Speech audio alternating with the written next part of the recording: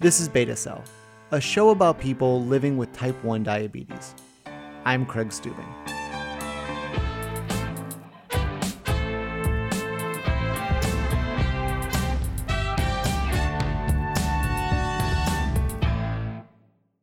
One of the things you hear a lot from people who don't have type 1 diabetes is how they wouldn't be able to prick their finger 4 or 5 times a day.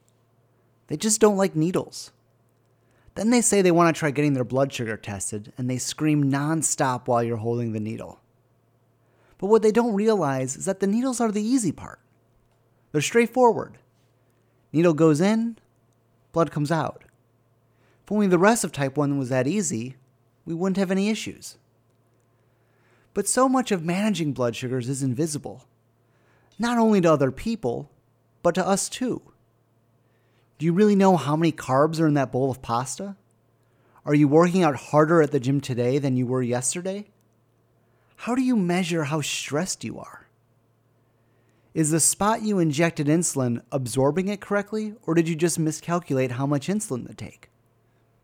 All of these questions are going through our minds 24 hours a day, especially when we wake up in the middle of the night trying to figure out what's wrong and how to fix it. It sucks. But there really isn't anything you can do about it. You need to keep asking these questions to keep your blood sugars under control. Jim was diagnosed with type 1 diabetes in 1978 when he was 30 years old. He's had 38 years of asking these same questions every single day, and he's learned that no matter what you do, you can't get it right every time. So was that hard transitioning to type 1 at that point in your life? Well, in a way, the diagnosis was a relief because I finally figured out what was going on with my body. It was a really, really bad time in my life. My marital relationship was collapsing. I was out of work and really struggling. I hadn't been in Los Angeles for all that long, maybe 2 years at that time. So it was all kind of new. I didn't know that many people here. The one thing I did do was I was very active. I ran a lot. And I now know that probably my physical activity kept my diabetes in check. And I didn't know I was doing that. But finally what happened was I lost about 40 pounds. And I thought maybe it was because I was exercising, running too much or whatever. But then I realized that, I could be eating anything. I could sit down and eat a pint of ice cream and I wouldn't gain weight. I could eat a box of cookies. I could eat, pie, you name it, all the stuff I love, but I never gained weight. I kept losing weight. So I knew something was wrong, but I got referred to just an absolutely wonderful doctor. And he did a glucose test, a glucose tolerance test, and they didn't really even have to finish. My blood sugar was like 800 or 900, and so he said, we don't even have to go further, you're diabetic. And very quickly, within a matter of, I think it's almost hours, not days, I was sitting in with a diabetic educator, a nurse, who was still, to my mind, she's this angel figure. She was wonderful, and she was just straightforward about it. She just said, look, this is what you got. Here's how you inject. And gave me an orange, and I was, shooting up into oranges and learning how to do it and then doing myself. And she said, look, you got it. You have to learn to live with it. You have to learn to manage it. And it was just no nonsense, even though she was just wonderful. But it was like totally steely under it that you've got it. You've got to learn to deal with it. And it was a shock. And that on top of all the other things that were going on in my life that I mentioned earlier, I just kind of walked out of there in a daze. My marriage did collapse. My wife was not, that was like the last straw for her at that time. She just couldn't deal with that. A lot of people don't realize the effect that type 1 can have on relationships with people. Did you notice any changes with your relationships with your friends and family? Besides your wife at the time? No, I didn't really even know that many people. Again, I was fairly new to Los Angeles. I only knew a few people. So I didn't really have that much of a change in with the people that I knew. And honestly, throughout my life, everybody knows somebody who's diabetic. I mean, there's a lot that people don't know I mean, just even the basics. But it's not something strange, and I've never felt like I'm treated any differently, partly because of Barbara, the diabetic educator who I started with. She basically said, look, you can do anything you want to do. You just have to account for it diabetically. And that's really the way I was trained. When you go out, I mean, everybody has to kind of accommodate you a little bit, but I don't feel odd about that. Nowadays, and especially in Los Angeles, everybody's got something. Anybody who throws a dinner party in Los Angeles, you go out of your mind because this person doesn't eat meat. This person doesn't eat fish. This person is gluten-free. This person's a vegan or whatever. So I don't really feel that odd about it. Diabetes is just another thing. And I can eat anything as long as I accommodate it. And I can do pretty much anything. In my early days, just to talk further about that, I was very active outdoors. And I remember right after I was diagnosed, I guess I had to prove it to myself, and I still was very, very unfamiliar with the whole process, but I went with a couple of friends, and we went backpacking in the Sierras. That was a big mistake, because my blood sugars, because of the altitude and the exercise and exertion and the weird diet my blood sugars were just out of control, and I eventually had to walk out. I just couldn't. We were up in this lake area, and I just had to walk out and go home and let those guys stay. And I took a bus back to L.A., from Bishop, and it was fine. But I realized that there are certain things that I just wasn't ready for yet. I can exercise. I played tennis for years and years and years, and it's not the diabetes that stopped me from playing tennis. It's my body. It's other injuries. I feel I can do anything. So you think that her idea that you can do anything you want to do as long as you put the effort into it, that impacted how you look at type 1 diabetes as opposed to the way some other people might look at it? Maybe so. I realized that I'm somehow challenged in a lot of things I might want to do. There are certain things that I don't do. I don't even consider doing anymore, like scuba diving. Because, if I get a insulin reaction at 40 feet down or 50 feet down and I have to decompress, I'm dead meat. It's just not going to be very comfortable. Something bad's going to happen. But in terms of hiking or traveling, international traveling, that's just, you just deal with that. It's more of a pain. You have to carry all your equipment through customs. But I really haven't had an issue with that. Was there a lot of things you had to relearn with eating, with exercise, with life after you were diagnosed? Yeah, I did. I had to really kind of learn about exercise again.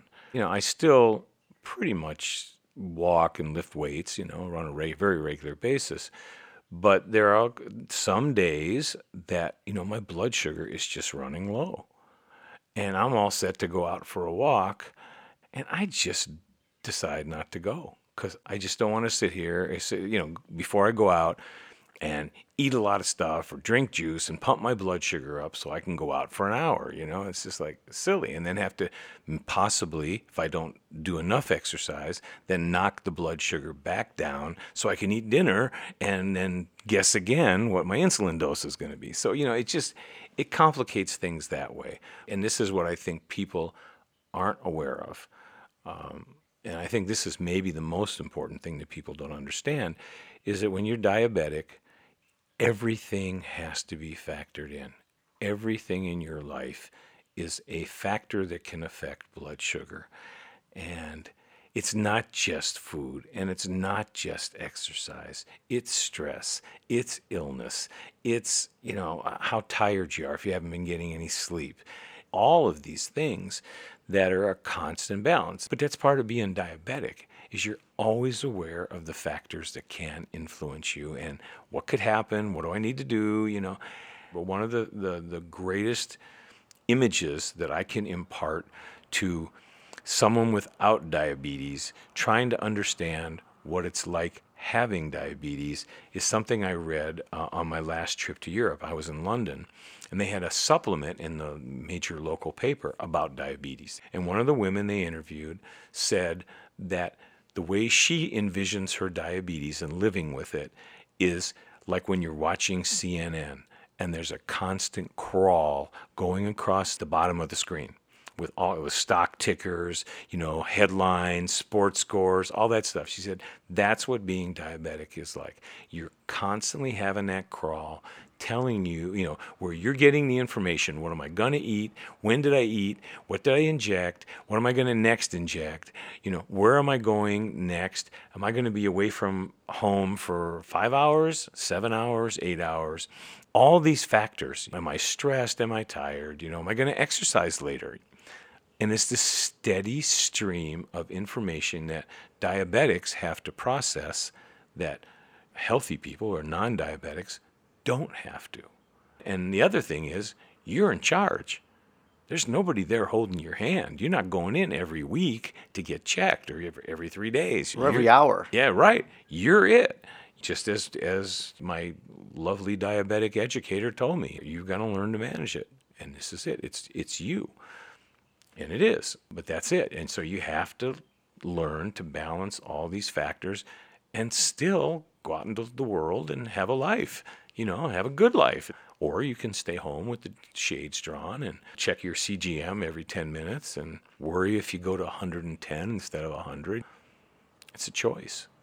Have you ever been overwhelmed by, the constant, crawl of information? Absolutely.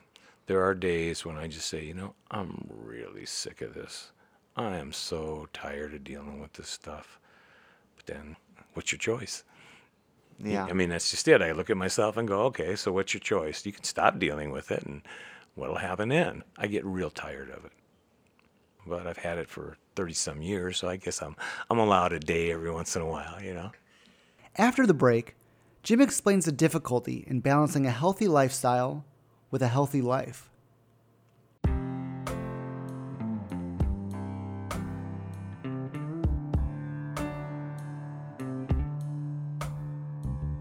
Even though I'm the one who hosts and produces Beta Cell, it's really a show about you and for you.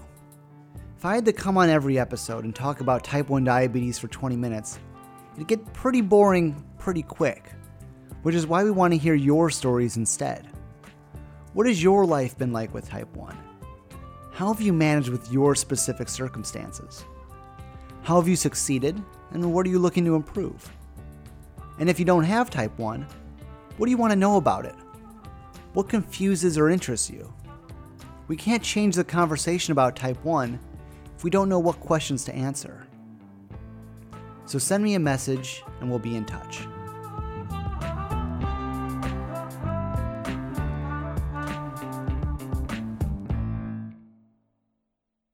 I like to eat, but going to a restaurant is a challenge because I don't know what's in everything I'm eating as when I cook it, or I don't know what the portions are going to be, and I don't know going into a restaurant, I don't know even what I'm going to eat. Forget what's in it. I don't even know what am I going to have pizza? Am I going to have some exotic Asian dish? I don't know.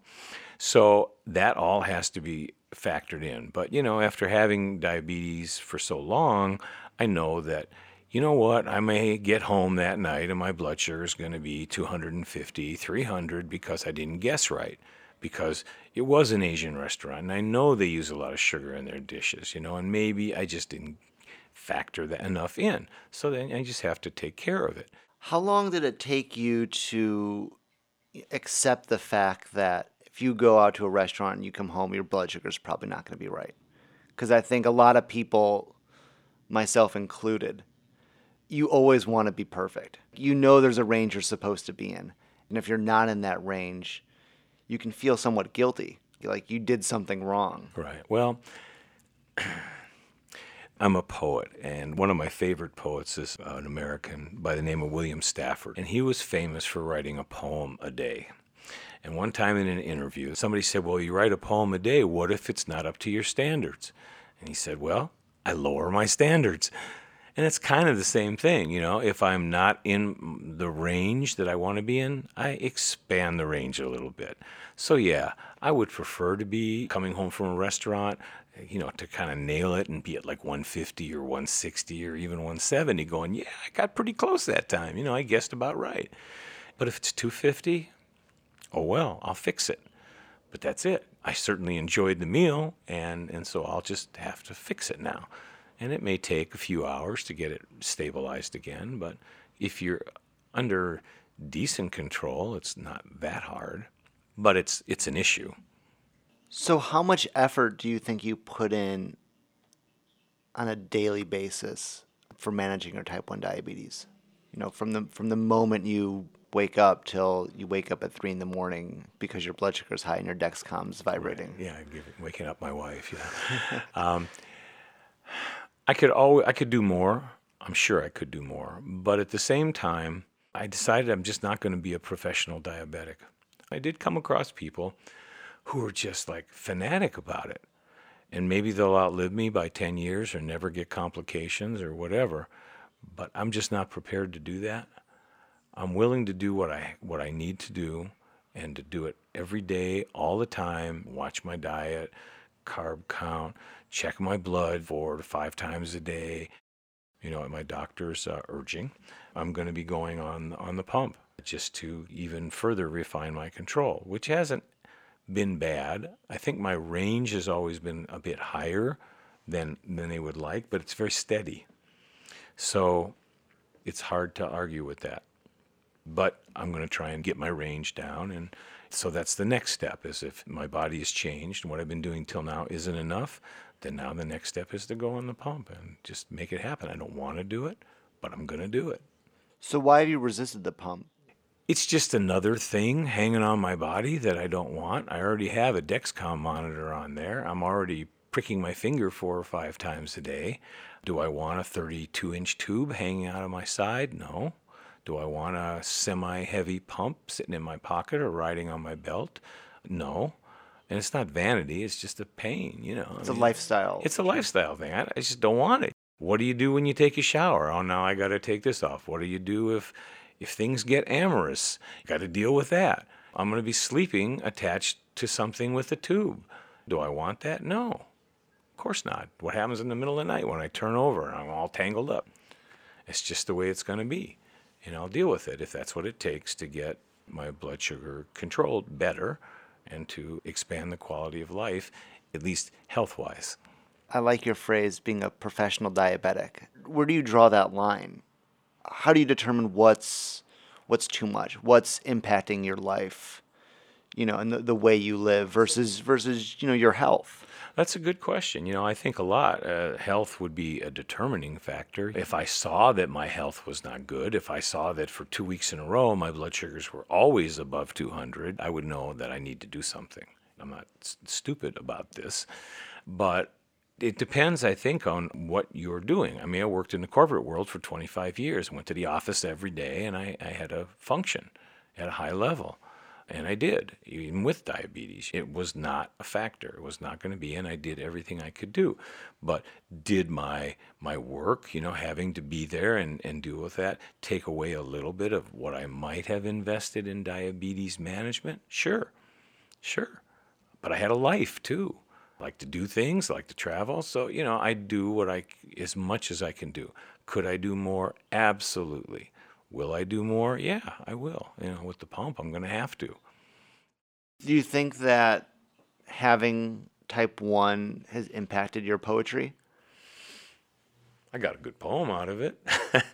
Really, I did. I went to a writer's conference or poetry conference up at Squaw Valley. Oh, gosh, it was in the late 90s when I first was really seriously writing poetry. I had written poetry all through college, and then life got in the way for about 20 years, and it came back to me. I was lucky enough to have it come back. And when I was writing seriously, I went to this poetry conference with high-level instructors, including poets like Sharon Olds was there, which is amazing, and Robert Haas, it was before he was a poet laureate, but he was there. And I was working with him, and I had been wanting to write a poem about when I was diagnosed, and about diabetes, and I never could have. Sometimes you just have a subject and you just don't know how to do it, so you just don't do it until you're poet enough to do it. You write the poems that you can write, and then you write more when you can write differently or more. So I wrote this poem and brought it in, and there was this, it's a workshop group of people you don't know from all over the country, and he was there, and I brought that poem in, and I read it and got comments, and he happened to be sitting next to me, and after we went through that discussion, he leaned over to me and he said, "That was really powerful," and he said it in just such a way that was like the greatest compliment I ever got from a superior poet. Just to know that I had communicated what was going on. And it's not a long poem, it's fairly short, but it got the point across, and I did what poets are supposed to do and made it universal so people could see it, people could feel it, people could identify with it. The name of the poem is Learning to Live with It. Barbara taught me to give injections to an orange.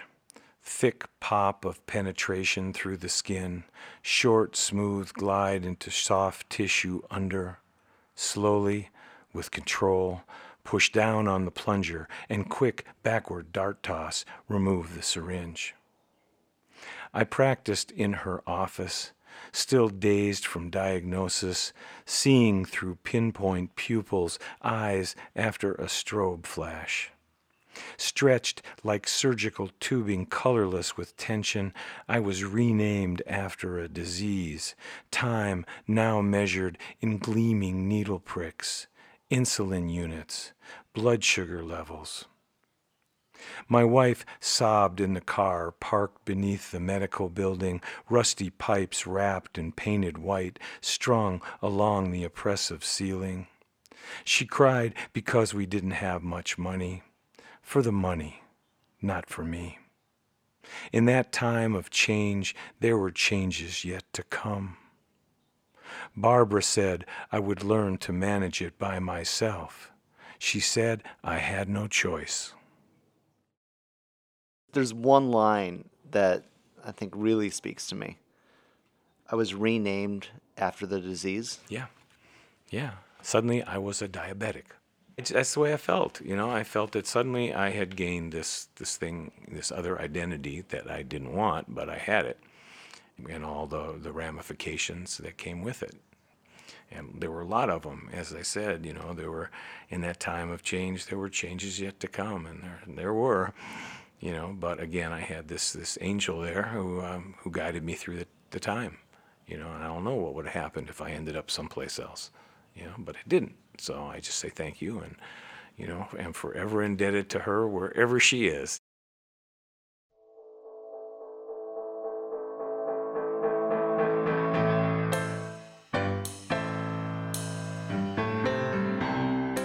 Beta Cell is produced, recorded, and edited by me, Craig Stubing, and our music is by Purple Glitter. You can find Beta Cell on Twitter and Facebook at Beta Cell Podcast. We're always interested in hearing your stories. If you have an anecdote you'd like to share, you can record a voicemail on your phone and email it to craig@betacellpodcast.com or leave a voicemail at 844-321-BETA.